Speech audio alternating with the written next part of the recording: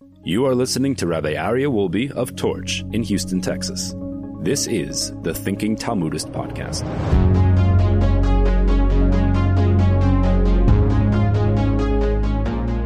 All right, welcome back, everybody, to the Thinking Talmudist podcast. As we discussed previously, we learned the Gemara in Taanis, the Taanis 20a, told us an amazing story. The story was about Rebbe Elazar ben Reb Shimon. We know Rebbe Elazar is the son of Rebbe Shimon Bar Yochai, who was traveling on a donkey coming back from his Rebbe's house, and he sees a very, very ugly man, an exceedingly ugly man. So the man says to Rebbe Elazar, Shalom Aleichem, Rebbe, peace be upon you, Shalom Aleichem, how are you? And he doesn't answer him. So Amar lo, Reika, empty one. Kama mechur oisa ish, how ugly is that man? Shema kol bnei ircha mechuarin kamoischa, perhaps all the people in your city are ugly as you. And then the Gemara continues and he says, why do you say this? Go talk to my craftsman who made me and have my craftsman deal with the issues of my ugliness, basically. And then he realizes that he made a mistake. And he tells him, please forgive me. I want you to please forgive me for me misspeaking. So he says, no, don't apologize to me. He asks him for forgiveness. And he says, I'm not going to forgive you till you go to the craftsman who made me and tell him how ugly is his vessel that he created. Okay. So now the Gemara continues. Okay, so we took a couple of lessons out of this yesterday, and that was that it's so important for us to realize, yesterday meaning last week, that it's so important for us to ensure that the words that we say, the words that we use, are not offensive, are not harmful to other people. Every person is different. Every single human being is different. And notwithstanding our differences, every person is also unique. Every person is special. And we need to do everything we can to see the virtue in other people, to see the qualities of other people. Okay, so now the Gemara continues. And the Gemara says, Rebbe Elazar traveled behind this man that he was seeking forgiveness from until he reached the city. When they arrived, the people of the city came out to greet Rebbe Elazar. Rebbe Elazar was a very, very holy man. He's the son of Rebbe Shimon Bar Yochai. And they said to him, Shalom Alecha, Rebbe, Rebbe, Mori, Mori, peace be upon you, teacher, teacher, master, master. Amar Lahen, the ugly man said to them, Limi atakora Rebbe, Rebbe, to whom are you calling teacher, teacher? Amar Lahem, Lozesh mitay lacharecha, we're addressing the man who is walking right behind you. Amar Lahem, upon hearing this, what did this man say? What did he say to all of the people from the city? Imzeh Rebbe al yirbu kamosa b'Yisrael. If this person you are greeting is a teacher, may there not be more like him in Israel. They shouldn't have more people like him in Israel. Amru lo, they said to him, Ipnei ma, why are you saying this? Amar Lahem, he said to them, Kach v'kach asarli, he did such and such to me. Amrulo, they said to this person who's Elijah the prophet, Afal pichein mecholo she'adam gadol b'torahu. Forgive him nevertheless, because he is a man of great Torah and great wisdom, and therefore please forgive him. So Amar Lahem, he said, B'shvilchem hareini mochalo. For your sakes I forgive him. Provided that he does not make a habit out of doing this. Miyad nichnas Rebbe Elazar Rebbe Shimon v'dorash. After gaining forgiveness, Rebbe Elazar, the son of Rebbe Shimon, immediately entered the house of study and expounded La'olam Yehe Adam Rach Kekane Ve'al Yehe Kosher Ke'eres. A person, he gave the lecture speaking about that a person should always be soft like a reed and flexible and complimentary and not hard like a cedar, as he had been with this ugly man. V'lefikach zacha kana lital himenu kulmus lichsov bo sefer Torah tefillin and mezuzos. He says, and it was for this reason that the reed merited to be the pen drawn on the Torah scroll, on the tefillin and the mezuzos. Why? Because it's flexible. So if we look at this Talmud, it's an unbelievable teaching here. It's an unbelievable teaching. The idea, firstly, the fact that Eliyahu Hanavi here is teaching him a lesson. They're teaching Rebbe Lazar ben Reb Shimon a lesson. What's the lesson that they're teaching? He's teaching him. He's teaching him, number one, is that there's no room, particularly for someone who's a leader. We see that he forgave him because he was a leader.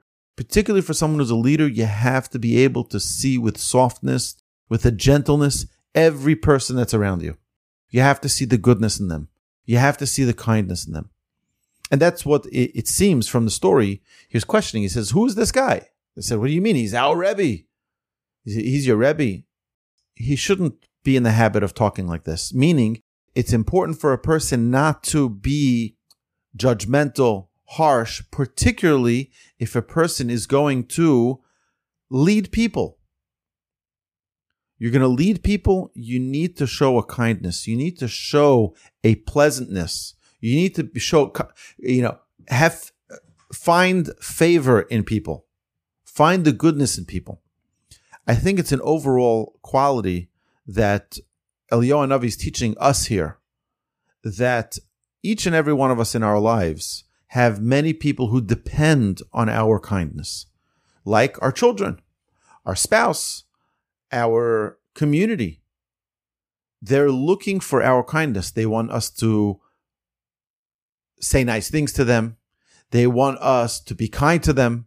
They want us to compliment them. They want us to do things for them that are going to uplift them. I think that that's the underlying piece here, is that Rebbe Lazar ben Reb Shimon, his job as a leader, particularly someone who's teaching Torah, his job is to always find the goodness in the people that he's with. You meet someone on the street, find the nice thing to say to them. It's something which is so incredibly important for each and every one of us. But then there's something even more. And that is that the Talmud finishes here. It ends with a statement.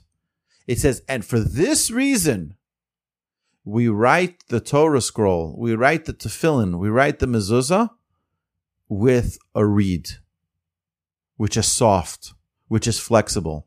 Meaning, when we're laying down the foundations of a Torah, which is actually writing it, the scribe uses specifically something which is flexible. Because the Torah, we have to understand, there's a big distinction that needs to be made between the Torah being flexible and the Torah being changeable. And I think that this is a big mistake that was made over the last 200 years in the Jewish community. Number one is that it needs to be flexible in the sense that the halacha, the word halacha, which means Jewish law, the word halacha comes from the word halicha, the way in which you walk.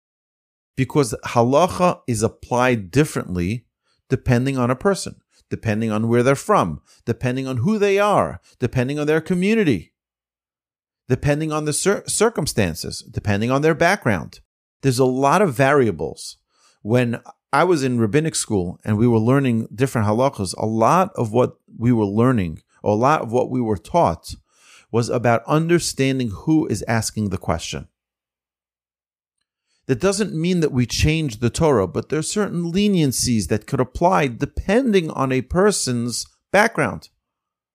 So if a person is not able to observe certain laws, if a person is not from the background where they understand or where they're capable of grasping what's going on, so then you can make certain modifications for them. But that doesn't mean that we change the law. We don't change the Torah. That doesn't mean that anybody, or any movement for that matter, has a right to change Torah law. We don't change Torah law. But certain applications could be different, can be varied. And that's something that is very important to understand. When we are teaching Torah, it needs to be with a sensitivity. It needs to be with a kindness. It needs to be with a gentleness. It says, the ways of the Torah is the ways of pleasantness. It has to be with pleasant words. We see this in our previous Talmuds that we did in previous weeks. We talked about Hillel. Hillel was always coming with a pleasantness to the people. He was always talking to them with a kindness. A guy comes in and says, I want to convert on condition that I be the Kohen Gadol, the high priest. Now, we all know that that's not possible. It'll never be possible. So what did he do and what did he teach us? What Hillel taught us was that we need to find a gentle, pleasant way to present the Torah. Which means that what did he do? Instead of saying to him, hey, listen, this is not for you, go. You'll never be a Kohen Gadol, goodbye. Or he didn't even answer the question. What did he say? He said, no. He said, come, let's learn Torah. Come, let's understand that before someone becomes a king, they should understand the ways of kingship, the ways of, the ceremonies of that you do for the king. You have to learn that first. Oh, once we learn that, then we can talk. Which was basically understanding, and this is another part of this, I don't think we pointed this out. What Hillel was really telling him is that we are serving Hashem. Hashem is the king of the universe. Hashem is the king of all kings. Hashem is the creator of heaven and earth. And we need to learn the proper way to serve Hashem. You can't be serving Hashem if you don't understand what Hashem is. So what we're trying to do here is we're trying to gain an appreciation and an understanding that every act that we do is our way of serving Hashem. And the way we serve Hashem has to always be with pleasantness. The way we serve Hashem has to always be with a love and a sensitivity to every person. So while we do need to have a flexibility, we do need to have a kindness, we need to have a pleasantness, we also need to never, ever, ever chop down what it is that the principles of the Torah. We have to just find a nice way to do it. So someone can say, well, we have to make it easier for them. We don't find that. We need to make it easier. The Torah is given in a very, very beautiful way, and every person can elevate themselves to it, but the way in which we present it doesn't need to be with harshness. And I think that's the underlying principle here. We need to find a pleasant way to present the Torah to every single Jew. So when the Talmud here concludes with the idea that every Torah scroll is written with a soft reed, where every mezuzah and every tefillin, what is the objective of these things? The Torah is so that we learn it in our minds, that we can get the ideas and learn Hashem's wisdom, learn Hashem's language. What is the idea of tefillin? The idea of tefillin is that we make our bodies holy. We put tefillin on our mind, by our head, between our eyes, opposite our brains, so we should commit our mind, our thoughts to Hashem. We put tefillin on our arm, opposite our heart. So that what does that do? That commits our heart, our actions to the service of Hashem. And then lastly, the mezuzah is where we make our homes holy. We make a room, every room that we're in has a mezuzah to make the place holy for us, where we bring the presence of Hashem into our lives. All of these have a scroll inside it. So I highly recommend, just as a public service announcement, Torah scrolls need to be verified. They need to be looked over by a certified scribe who's God-fearing, who ensures that every letter that's written in that Torah is kosher. They look over it. It's a very arduous process where they work hard looking through every single letter of the Torah to ensure that it was written properly, that no letters are connected, that they're all the way they should be written, properly. I once got a Torah scroll from someone. It was refurbished from the Holocaust, and I brought it to the scribe. We have a scribe in Houston, a God-fearing Jew, and I brought it to him to look it over. And he says to me, "Look, was it once a kosher scroll? Definitely was once a kosher scroll." He says, "But the ink is fading from it, and you'll have to redo almost every single letter. It'll cost you more than buying and having a brand new one written for you. It'll cost you more." So it just wasn't worth the expense of repairing it. And the letters were already faded, and it can, instead of being black, the letters were red from the years and years of being sitting and being transported from place to place, different climates, different temperature exposure. And then, so you have the Torah, the actual Torah scroll. It needs to be checked. And every synagogue needs to be responsible to ensure that if someone is reciting a blessing on the Torah, that it's from a kosher Torah scroll. Then we have our tefillin. Our tefillin have scrolls in them as well. And it's not just a black box. In an airplane, they have the black box. It's not actually black, by the way, but it's called the black box, and that records everything. In Judaism, we have our own black boxes, and it's the tefillin we place on our head, and the tefillin we place on our arms, and the objective here is to make our body holy, where we commit ourselves to God. What's in those black boxes? There are 4 portions of the Torah, and in the head compartments, there are 4 different compartments. Each one has a scroll inside it. The hand has one scroll that has all 4 portions written on it, and they need to be checked regularly every 6 or 7 years. If they're worn regularly, daily, they should be checked every 6 or 7 years. If they're just sitting dormant, they shouldn't, but they should be checked more frequently. We have a mitzvah to wear tefillin every day except for Shabbos.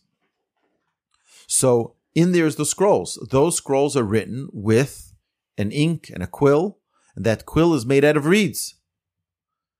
And then we have the mezuzah. And the mezuzah, this is something which is very, very common. I was with a friend of mine in Israel, and we went to we went to many, many rabbis. One of the rabbis we walked into pulls out a pen and paper. He says, "What's your name?" He writes down the name, son of, we give the name of our parents, and he looks at the name, and he says to my friend, he says, "You have a few non-kosher mezuzahs in your house." He says, "You need to fix that because it's blocking blessing, the flow of blessing into your life." So he went back home. When he came back to the United States, he checked his mezuzahs. It turned out that every single mezuzah in his house was not kosher. But we have these mezuzah casings. That's not a mezuzah. That's a casing. Inside there needs to be a scroll, and the scroll needs to be written on parchment, and it needs to be written properly. It needs to have all the letters of the portion that's in there. And if a person has a mezuzah, it's a beautiful casing, but it doesn't have the parchment behind it, it's worthless. Mezuzah means the parchment, not the casing. If a person doesn't have the casing, that doesn't have the parchment, the casing is worthless. It's like having a beautiful box for your watch, for your brand new Rolex. You have the beautiful box, but there's no Rolex inside it. Right? What's the whole box for? The whole box is for the watch that's in it. If you don't have the watch, it's worthless. The tefillin, the mezuzah, need to have the parchment in it. The casing is not as important as the actual parchment, making sure that the proper writing, that the proper scroll, that the proper ink, the proper quill is used in the process of writing it. The objective is to bring godliness into our life. And just having something on our door doesn't do the job. When there's a parchment inside, which reminds us, that parchment, the words of the Shema, the words of Ve'ahavta, to love Hashem, V'hayem Shemoah, that we should listen to Hashem's commandments and be blessed with unbelievable blessings in the observance of those commandments. It's a powerful, powerful mission statement that we have as a Jewish people. That mission statement is what's written in our tefillin. That mission statement is written on our mezuzahs. And all of those come from our Torah. The Torah now tells us here in our Talmud, be very careful to be soft like a reed, so that it can produce the results that we want. With our children, the same thing is true. We need to ensure that our children, we deal with them in a loving, kind, patient, gentle way. If we're harsh with our children, it doesn't always bring the best results. In fact, in our generation, it never brings the best results. Correct, doctor? Correct. We need to ensure that we're delivering the message of the Almighty, from the Almighty, in the most gentle and beautiful way. And that's the thing we learn here in our Talmud. What Rebbe Elazar, the son of Rabbi Shimon, learned from Elijah the prophet, what humbled him, is that a person, it's not enough for you to be passionate about your Judaism. And you want to impart that passion to everybody you meet. It has to be done in a soft way. It has to be done in a pleasant way. And I just want to thank you all who are here with us today for joining us, because it's not our ordinary. Usually we're live in the Torch Center, the magnificent Torch Center. I'm currently here at the magnificent, beautiful Partners in Torah Center in New Jersey. And they gave me a little office here to set up. But so I'm deeply grateful. And those of you who don't have a partner in Torah, I recommend you go visit partnersintorah.org and get a Torah partner. Get a Torah mate to learn with you and to study with you one-on-one. It's free. It's a great program. And hopefully we'll all merit to learn the Torah, to understand the Torah, to appreciate the Torah, to impart the Torah with a gentle beautifulness as Hashem wants us to do. Every word of Torah is accepted when it's delivered with pleasantness. Hashem should bless us all that we should merit to deliver Hashem's Torah, Hashem's word, to the entire Jewish people with a pleasantness, with a straightforward attitude that Hashem has in His Torah, but with a loving kindness, with a gentleness. And God willing, we'll all merit to greet that Elijah the prophet speedily in our days. We should merit to have Mashiach come in our days speedily. Amen. You see, one of the things that we learn here is that it's important, it's crucial for us to know Torah and to learn Torah, but it's also crucial for us to present it in a proper way. And that's I think it's vital for our success as Jews to always have the right attitude in how we present things. Have a great Shabbos, everybody. Thank you.